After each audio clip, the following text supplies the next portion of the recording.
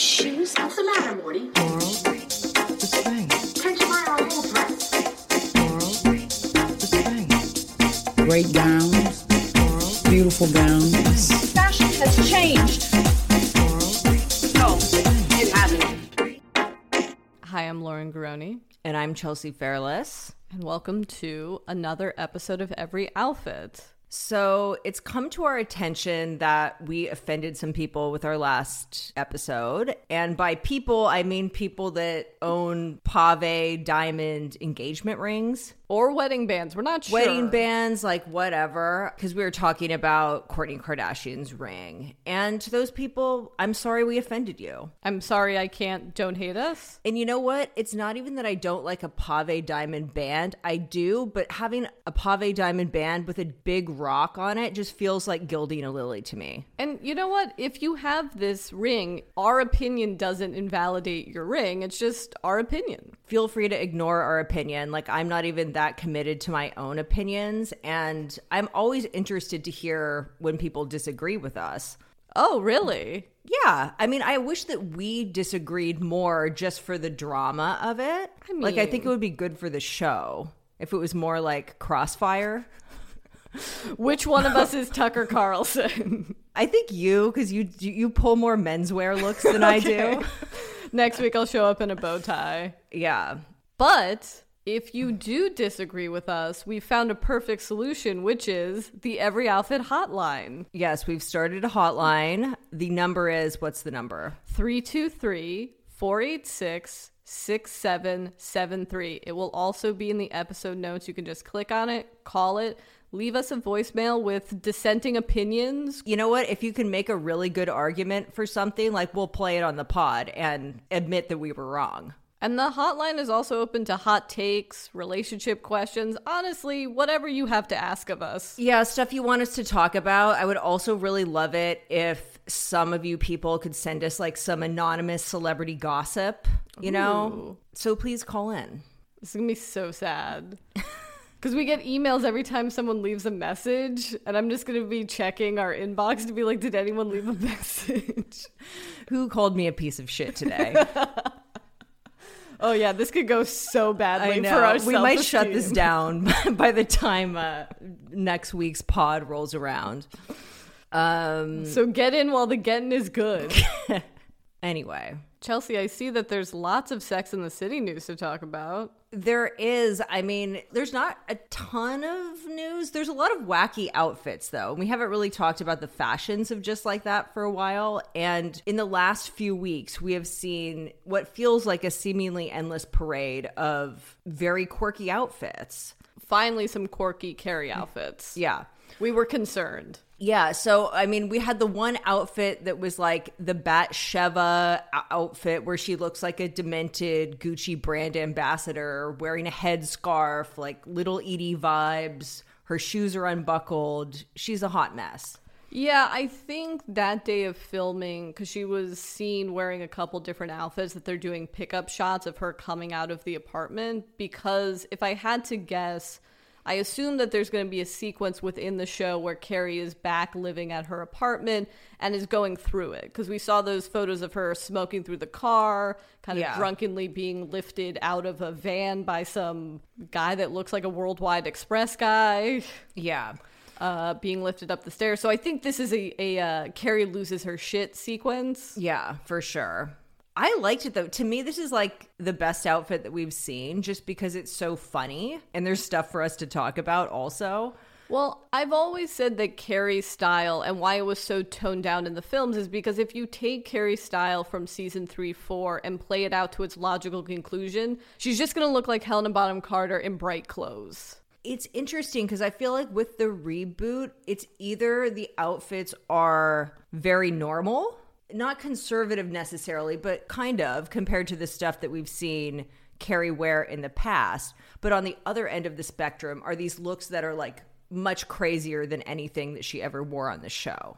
I enjoy that there's no middle ground. They're either going to look like they did in the films or even crazier than the show ever was. Well, yeah, because the other look that was really wacky that we've got recently was what we've called the Paula Poundstone look, which is a vintage Jean Paul Gaultier ensemble with like a vest, slacks, polka dot shirt, red straight tie with kind of like a very 80s boxy royal blue wool jacket over it, right? Like a little cropped jacket and a blue high heel.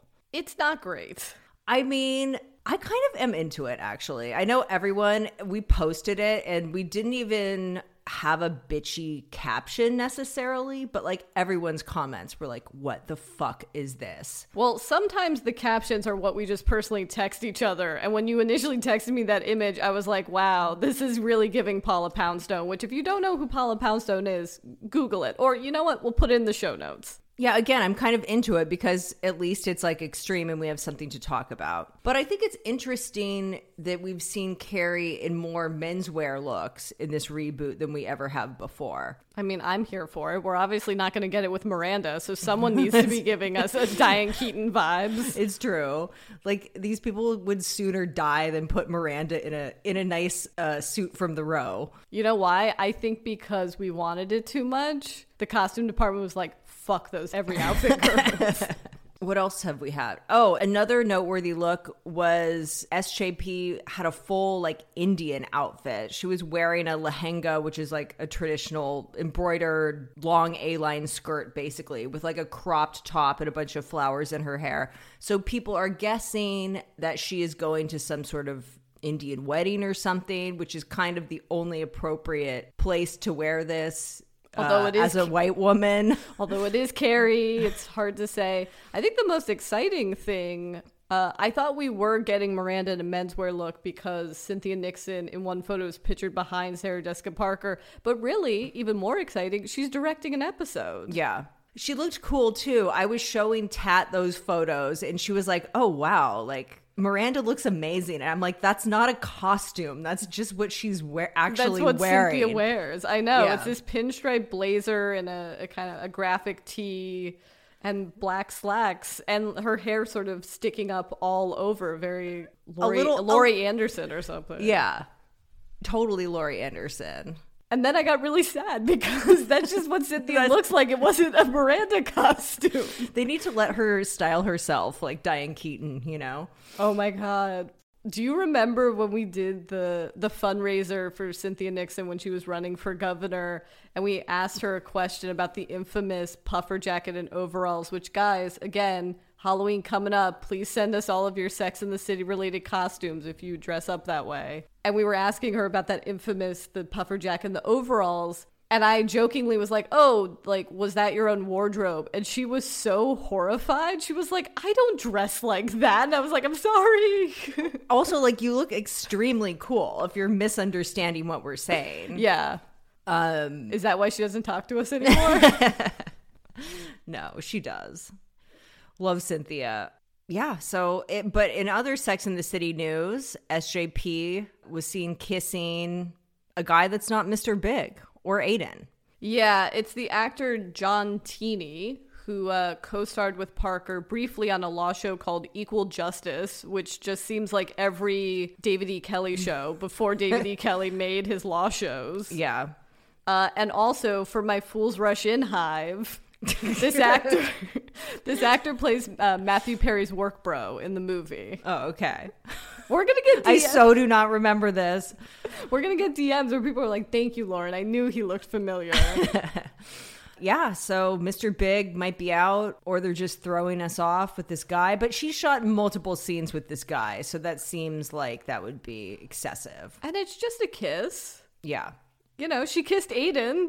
Maybe she wants to get another rock because she kissed Aiden in the second film and Big was like, I'm sorry you quasi-cheated. Here's a big diamond ring to you. I legit have no idea what is happening this season. Like, from all of the press photos we've seen, there's so much story. And I love that. Natasha, Big and Carrie in Paris, all of the new characters. Anthony apparently owning some sort of bread delivery business. Yeah, that funeral sequence. Or picnic. It is exciting because I have no idea how all of this is structured. Yeah. You posited, because the outfit that Carrie is wearing in the scene with Big in Paris, you were like, oh, she was photographed in Brooklyn at some like French restaurant. Mm-hmm. And like, you were like, is that a fantasy sequence? She imagining her and Big in Paris? And I was like, or production wise, they just found a French bistro and are pretending that that's going to be an interior for the Paris scenes. And you were like, oh. Well, I was imagining she was just going to eat some like escargot and just be transported back to the memory of when things were good with Mr. Big, you know? You know what? Maybe. Maybe there's a little magical realism, like he's dead and he comes to her in like dreams or something. I don't know. Carrie starts reading Joan Didion's Year of Magical Thinking. I can imagine this season ending with her writing a book that is like the new Year of Magical Thinking. What would the pun for that be, though? I couldn't help but magically think. Later that evening, I got to magically thinking. And just like that, I was magically thinking. Also, Nicole Ari Parker did an interview where she says that the new series will address race. She said, I'm excited to be part of something that's different for them. We can talk about the elephant in the room, that there were no fully fleshed out characters of color. I mean, true. Now there's the four of us. We're real people and they've been great to work with. And some of our storylines deal with race and deal with real experiences. It's New York City. True. I mean, they're still amazingly wealthy. Women living on the upper. Well, thank God. I don't want to, like, I want to see rich women doing dumb shit. Like, that's just what I want, you know? And doing fancy shit that I couldn't do necessarily. And it's hilarious that you don't watch The Real Housewives of Beverly Hills or New York, because that is what the show is. I know, but I'm too far behind. I cannot catch up on 11 seasons. No, I can't do it. All right, fair enough. What was I going to say? Oh, in other Sex and the City news, Candace Bushnell, our girl, did a interview with the New York Post with like a very clickbaity headline, which the New York Post.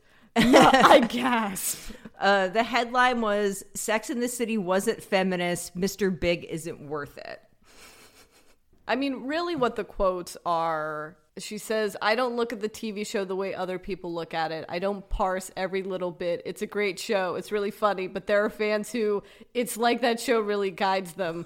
Candace, are you talking about us? Is she dragging us? A little bit. Well, I don't know if my life is guided by it. It's not like guiding my approach to like sex and romance. It may have guided my decision to move to New York City in 2003, but I mean, certainly we've experienced a little bit in our DMs. I think about that one time someone messaged us and was like, I saw Ron Livingston, who plays Burger, on the street with his wife and kid, and I almost ran up to him to tell him that he's a piece of shit for what he did to Carrie, but I didn't. And it was like, good, don't. Hey, fucking psychopath.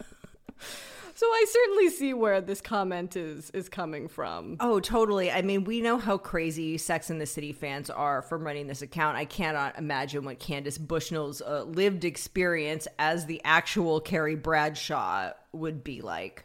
And having to hear random 20-somethings screaming at her at Balthazar about their own Mr. Big. Well, also, it's like she wasn't that involved in the show past, I think, the first season or maybe the first couple of seasons, right?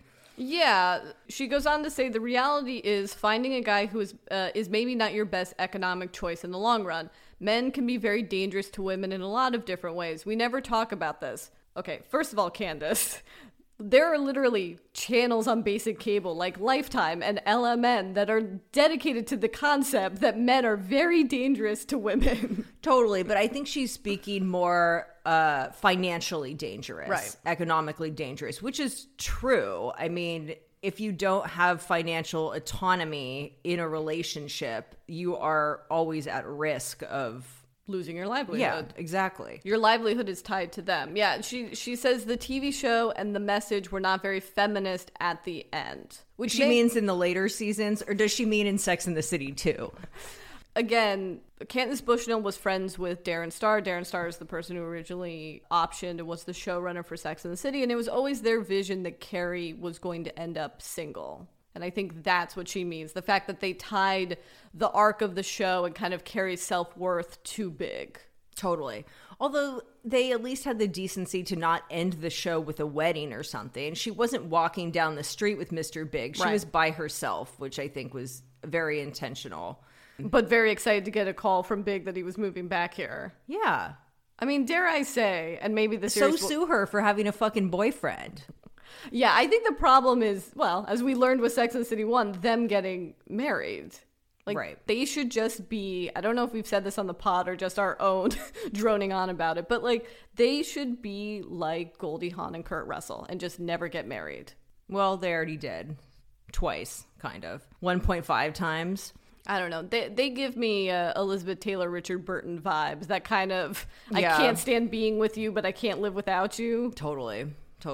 You know, super healthy feminist stuff. Moving on. Yeah. To non-Sex and the City things. I'm excited to talk about season 3 of You. Guys, if you were put off by season 2 of You, jump back in, because season 3 is head and shoulders above the previous season. Yeah, and you don't even need to know what happened in season 2. Like, literally none of the plot carries over. Well, the fact that he and Love are together, but blessedly, Netflix does that little preview trailer of everything you've missed, and you can jump in. Yeah. So if you haven't watched You, it is a show where Penn Badgley plays a lovable bookworm who is also a serial killer who stalks, kidnaps, and ultimately murders girls that he has crushes on. What a heartthrob. And women want him. Again, going back to Candace Bushnell's point, we don't have a healthy relationship to men in media. So therefore, as women, how can we have healthy relationships with men? Yeah, it was way better than season 2. Also, this was set in the suburbs of San Francisco, which gave it kind of a Gone Girl quality. I didn't like season 2 because the plot was all over the place, but also it was set in LA, and I don't think it was a realistic depiction of LA. It was still very much trapped in that, like, LA is a bunch of, like, boho people wearing big floppy hats, where in actuality everyone is wearing streetwear and dressing like the Kardashians, and it's just like a very different vibe. I also think it missed the moment because a big part of season 2 is making fun of the shop Erewhon. Right. Where now through TikTok and like Emma Chamberlain, the YouTuber's obsession with Erewhon salad, I feel like it's more in the zeitgeist of culture right now that people know what Erewhon is in 2021 versus 2019 or whenever that season came out. Right. But I agree with you. Also, this season cast of characters are less all over the place than season 2. Yeah, the supporting cast is better this year. How spoilery do we want to get? We don't want to get spoilery. I don't want to get too spoilery because I know a lot of people haven't finished it. It's also a better satire than season 2. It's a better satire of people, of internet culture, mommy bloggers. Yeah, I loved the addition of Sherry and Carrie, which was like the mommy blogger and the, what did her husband do? I'm sure he was an investment bro, but he's one of those like Joe Rogan biohacker guys. Yeah. Yeah, that was funny. And I also loved Theo, like the kid next door. Which now I'm watching, which I'm only halfway through, a terrible movie called After, which he is in. The Theo character plays the good boyfriend in this film that is based on Harry Styles fan fiction. So just let that sink in. And well, is he good? Because I thought he had sort of like a Gregor Rocky type quality in this season of You. But I don't know if that's just like his vibe or the character. Oh, I could definitely see him being in a Gregor Rocky film. I mean, this movie After is not very good, but if you finished this season of You and you're also on Netflix, because all these movies are also on Netflix, and you need something to just put in the background while you're folding laundry or cleaning your apartment, it's great. Okay. Good to know. I have a question. Yes. Why does Penn Badgley never wear latex gloves? Like he's constantly breaking and entering. Yeah. Like his house is basically always a crime scene. Yeah. He acts as if DNA and fingerprint evidence like aren't a thing. Well, he acts as if he's John Doe from the film Seven and he cut off his fingerprints. So his fingerprints can't be traced back to him. He's staging like a fake suicide, just like with his bare hands. And they're like, oh yeah, the forensics look right for this, surely. I think what makes You so enjoyable beyond the satire, and the satire in a way of the rom-com genre, is how wonderfully psychotically naive he is, where he just thinks he hasn't met the right woman. And he keeps thinking like, oh, no, I fucked up with this one, but the next one, I'm going to pour all of myself into. Yeah. Which is the dedication that women do enjoy in men, but yeah, as long as they don't trap us in a clear box. How does he transport that? I know. We wonder, like, what company is responsible for making, like, sex dungeons? Yes. In billionaires' houses, like Squid Game. 50 Shades of Grey. That's the first thing, like, I thought when I was watching Girl with the Dragon Tattoo. I was like, who built this torture chamber in this basement? Well, it's the same thing that gets into the Batcave, where it's like, obviously you had contractors, Bruce Wayne. Alfred built it with his bare hands. What are you talking about? That's elder abuse. Yeah, so watch You. It was just so, like, light and watchable. And well, if you also enjoy fucked up things like we do, it's the perfect balance of frothy serial killer things. Well, you know when it got fucked up is when he jacked off in that girl's apartment. Like, because in reality, if a man broke into a woman's house and jerked off, that's like Golden State Killer behavior. Did he jerk off in her apartment, or did he find the naked photo that her boyfriend, the ex, had of her? And steal it and then jerk off? Or jerk off in his house? Anyway, I don't know. It's veering on Harvey Weinstein shit. Like, as long as he didn't ejaculate into a plant, I'm okay. Yeah. Yeah, I may have misread that. That's when Ronan Farrow needs to be called. There's no good segue. In other dark celebrity news. Yeah, there's no good segue for this. We're not going to make any jokes. There's nothing funny to say. But by now, everyone knows about the tragedy that occurred on the Alec Baldwin film Rust. If you don't, last Thursday, while rehearsing a scene, Baldwin fired a prop gun that had a live round in it, which struck and killed the film's cinematographer, Helena Hutchins, and wounded the director, Joel Souza. The incident comes at a time where IATSE, which is a 150,000 strong union, mostly behind-the-scenes TV and film people, are threatening to strike due to, unsafe work conditions. So yeah, everyone's been really chill with their reactions to this. Including Don Jr., who now has a shirt that says, "Guns don't kill people, Alec Baldwin kills people." Well, I think we have a bit of a double standard here because everyone's like, oh, it's so tragic that Alec Baldwin killed someone. But when Caitlyn Jenner killed someone, everyone was like, this is terrible, but also kind of hilarious. Well, I'm sorry, it's not, though. There's nothing funny about when anyone gets killed. That's true, but really people just go to their respective corners of the political spectrum, and I think for the Republicans, conservatives, this is just a perfect opportunity to, quote, own the libs, where it's like, read the room. Yeah. So how did this tragedy happen? It was initially reported that many union crew members had walked off the set that morning due to deteriorating work conditions, which is true. But what actually seems to happen, which has been revealed over the last couple days, is just a horrible and deadly miscommunication between the armor, the person that handles all of the guns, and the first AD, who was the one who handed the gun to Baldwin, assuring him that it was a, quote, cold gun. The AD himself... Well, shouldn't that be obvious? Like, what is this world where there's just, like, guns with live ammunition lying around film sets? Like, I actually don't understand this. So, I don't know how true this is, but I've read reports that they were shooting live ammo, like, between scenes just to, like, kill time. Like, they were shooting cans or whatever. Oh, that's fucked up.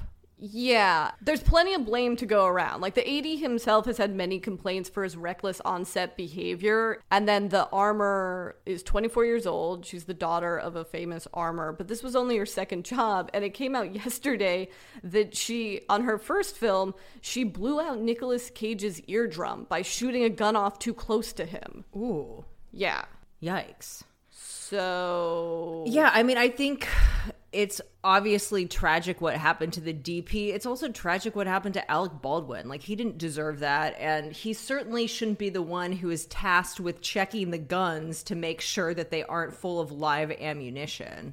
Yeah, I think what I've learned out of this experience is there's not actually such thing as a prop gun. That when you see guns on films, they're real guns. I don't know why I always assumed they were plastic or made of something different.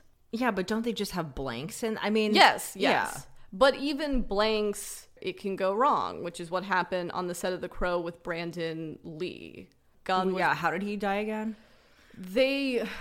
So I guess they shoot a test round, and sometimes the casing can get stuck in front of a blank that is loaded, and that is what happened.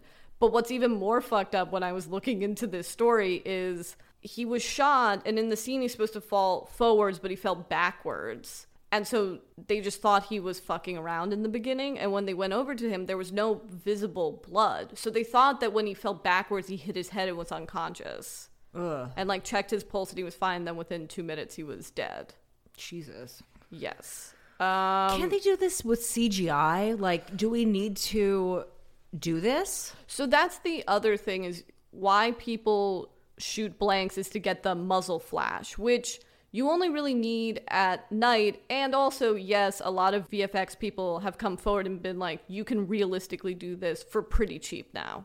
So really there's no reason to do this stuff. Well, I feel like this will be the nail in the coffin. I hope. I mean... The death nail, as it were. Yeah. It's like there aren't enough female DPs in this town as is, and now there's one less. Do we have less dark things to talk about? Not really. No. Guys, we tried all our might not to talk about this Dave Chappelle thing, but now we're going to have to fucking talk about it. Well, because it doesn't seem to be going away, and there seems to be updates every week. But just to give some context for those of you who have been living under a rock, Dave Chappelle's latest comedy special, The Closer, came out earlier this month. Actually, I drove by the billboard for it on the way here, and I'm like, why does this billboard look like Dave Chappelle is headlining the Pepsi halftime show? Do you know what I'm talking about? Oh, that kind of like almost like sepia tone grayscale, if that makes any sense. No, it's like there's smoke machines. You just have to see it. But the special sparked immediate backlash because it contained many offensive jokes about trans women. People on Twitter went crazy and put pressure on Netflix to remove it from their platform. Organizations like GLAAD obviously condemned it. Queer and trans Netflix employees staged a walkout following an internal email from Netflix president Ted Sarandos, who claimed that, quote unquote, content on screen doesn't directly translate into real world harm. Several celebrities have weighed in since, which we'll get into in a moment. But I would like to know, what did you think of The Closer? The Closer? Closer, I know. The Closer. Did I call it Closer? You did call it... I called it Closer like that Mike Chainsmokers song. Oh. I was going to say the Mike Nichols film Closer. While you were speaking, I was just imagining a crossover of Dave Chappelle in the Mike Nichols film Closer.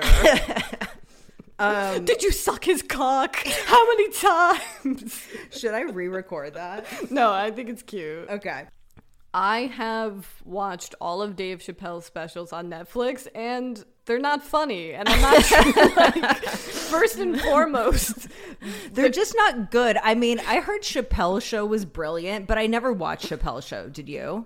I watched the most popular sketches, right? Like Charlie Murphy's Prince stories are fabulous, incredible. How much of that is Chappelle? And also, Chappelle had a whole writer's room. But a mythology has sort of sprung up around Chappelle and the fact that he walked away from Comedy Central and walked away from $50 million to do a third season. And I feel like it was this open-ended story until Netflix came back and gave him $60 million to do 4 specials. Because the whole joke of, I think, the first Netflix special is, I walked away from 50 to make 60. Right.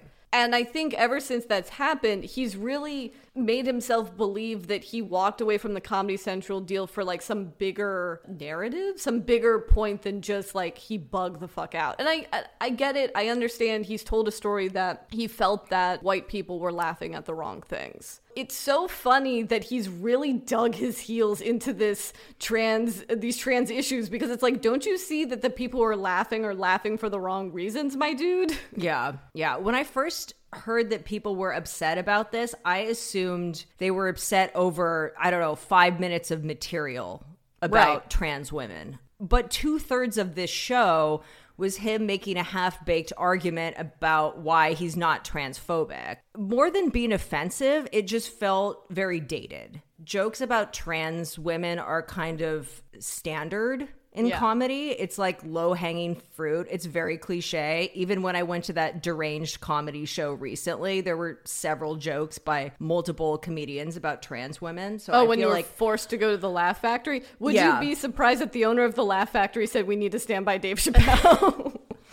Yeah, I mean, it's just, he obviously has a very simplistic, rudimentary worldview about transness. That's obvious. I don't know if it qualifies as hate speech, but it's definitely going to appeal to people that would be into hate speech about trans people. Right. I don't think that Dave Chappelle is transphobic in the sense that I don't think he actually does want harm done to trans people. Having said that, what he says is transphobic. To call trans women's vaginas impossible pussy or beyond pussy strengthens the stereotype that they're not real women. Trans women are killed by boyfriends or lovers because they think it's going to get out that they are dating or having sex, and that means less of them somehow. And this kind of comedy special reinforces that really dated, terrible, toxic idea.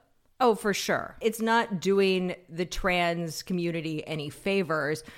That said, I think some of his material about gay people was fucking hilarious. Go on.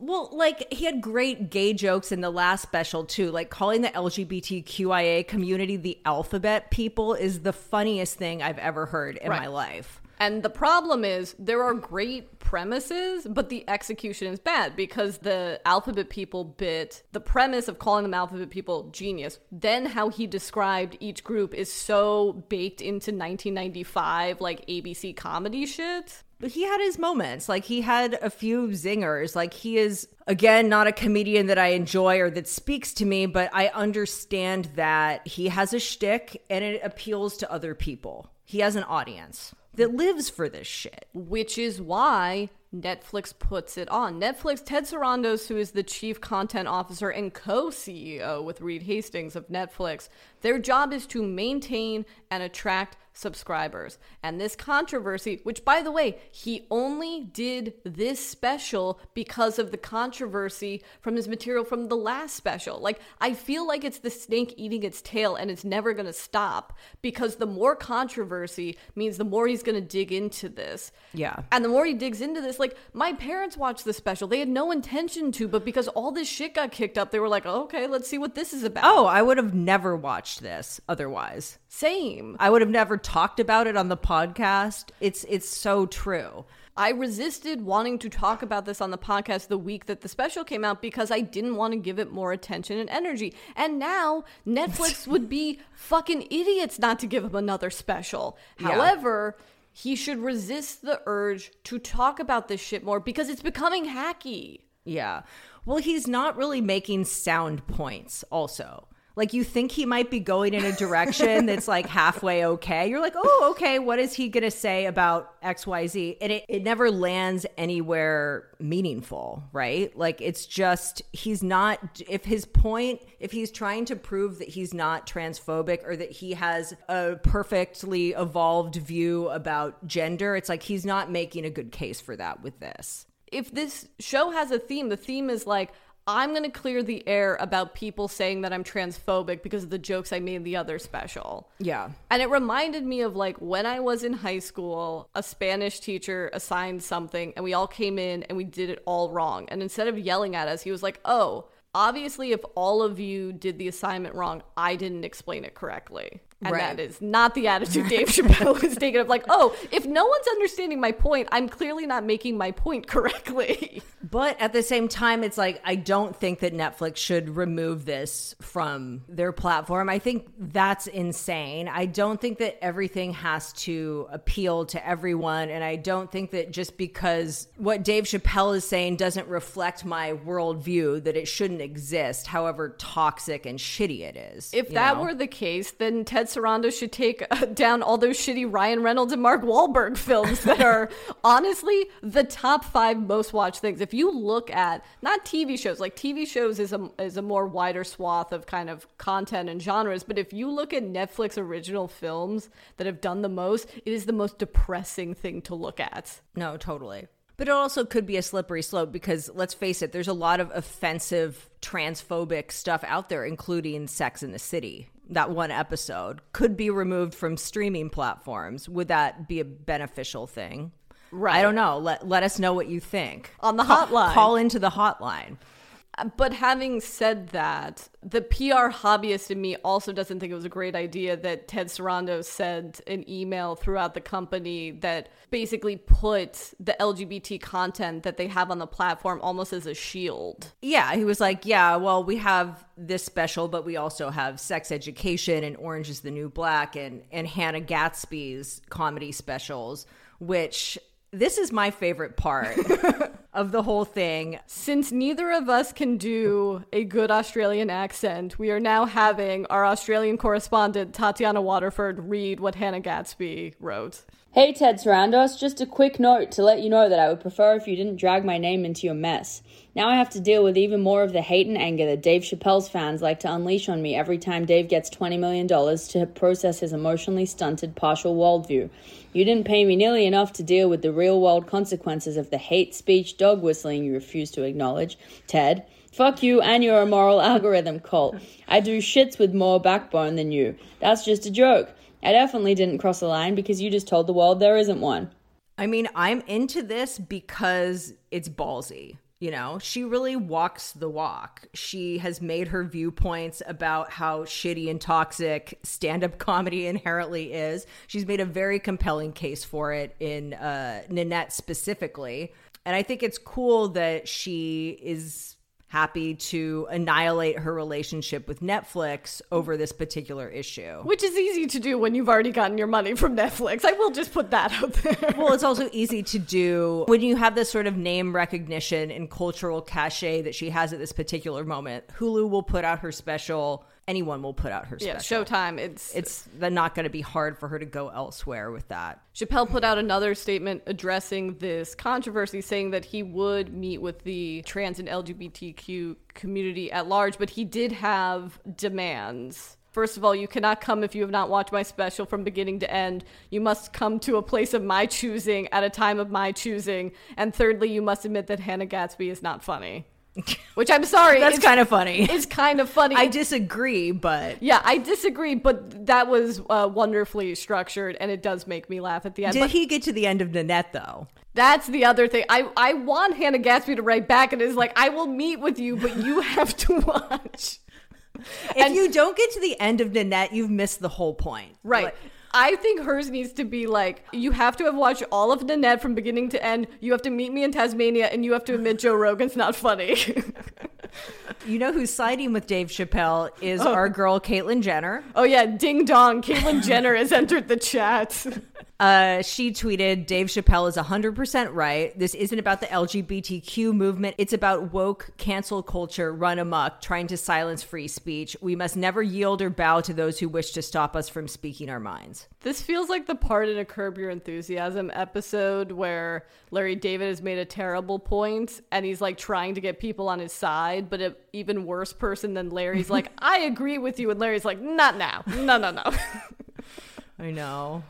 Poor Dave Chappelle. He didn't need Caitlyn Jenner to weigh in on this. He didn't. All right, let's talk about fashion. I need a palette cleanser. Yeah. We got a new Mugler collection this week. Hallelujah. It's brilliant. I mean, I think Casey Cadwalder.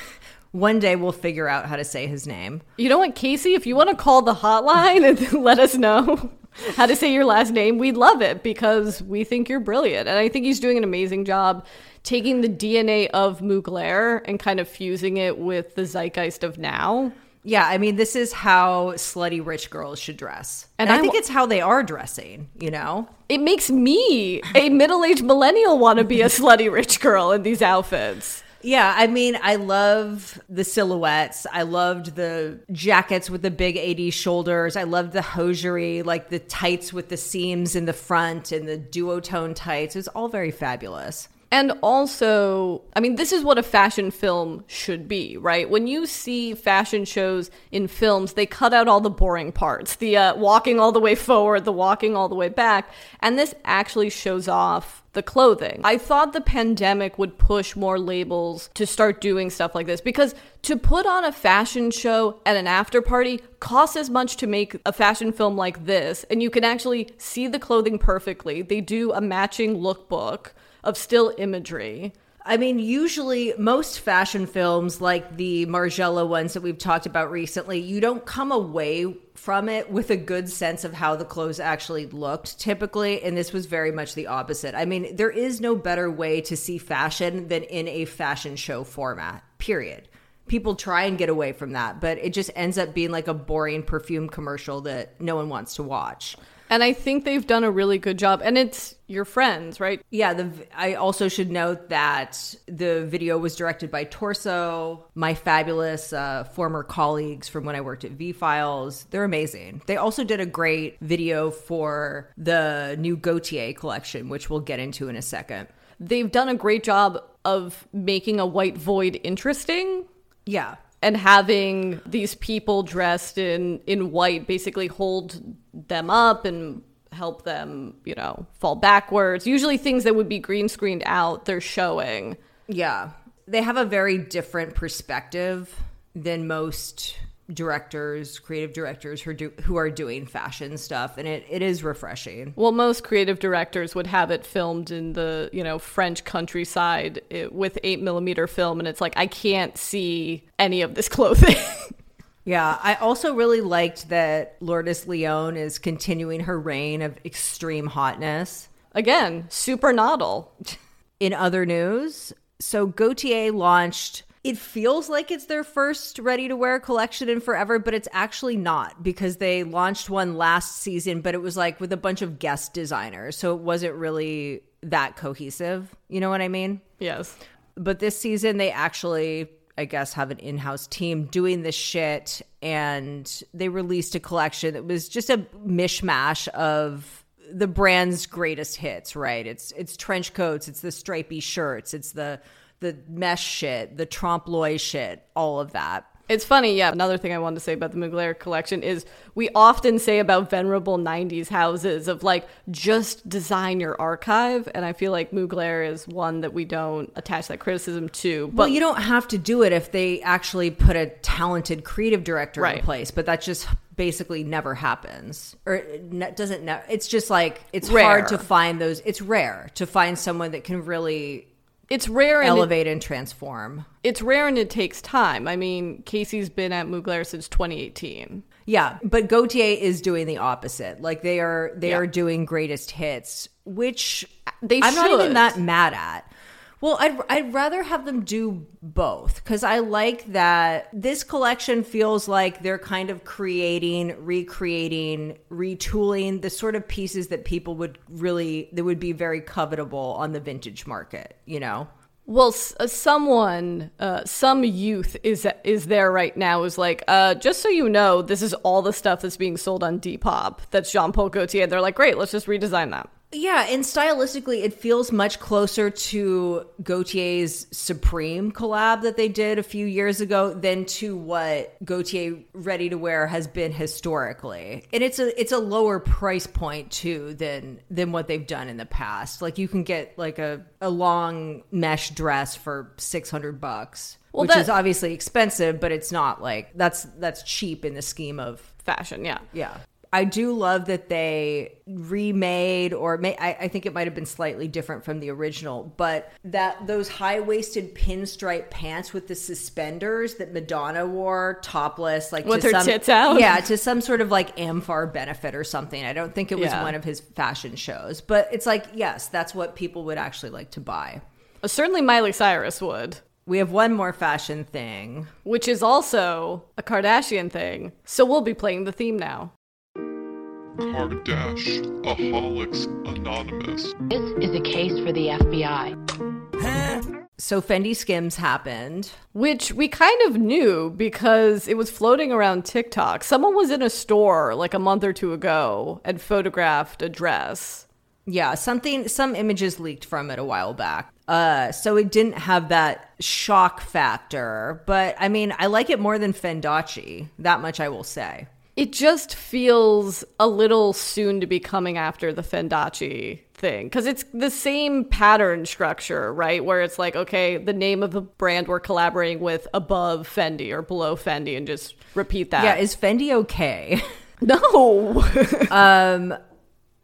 I don't know. I think it's offering more than Fendace just because Skims is a completely opposite aesthetic, although the thing that they share is the color palette, right? As I've said before, these are both brands that make clothes that are also shades of foundation. The release is coinciding with this Wall Street Journal magazine article about Kim Kardashian because she's one of their innovators of 2021. Congrats, Kim. But their friendship started because I guess she heard that people in the Kim Jones's Fendi office love Skims. So she sent a box. And then they began discussing the collaboration last December. And then in March, they both flew to Mexico because Kim Jones couldn't get into the United States and did a fitting where Kim was the fit model. Why couldn't he? Just because of COVID restrictions. Huh.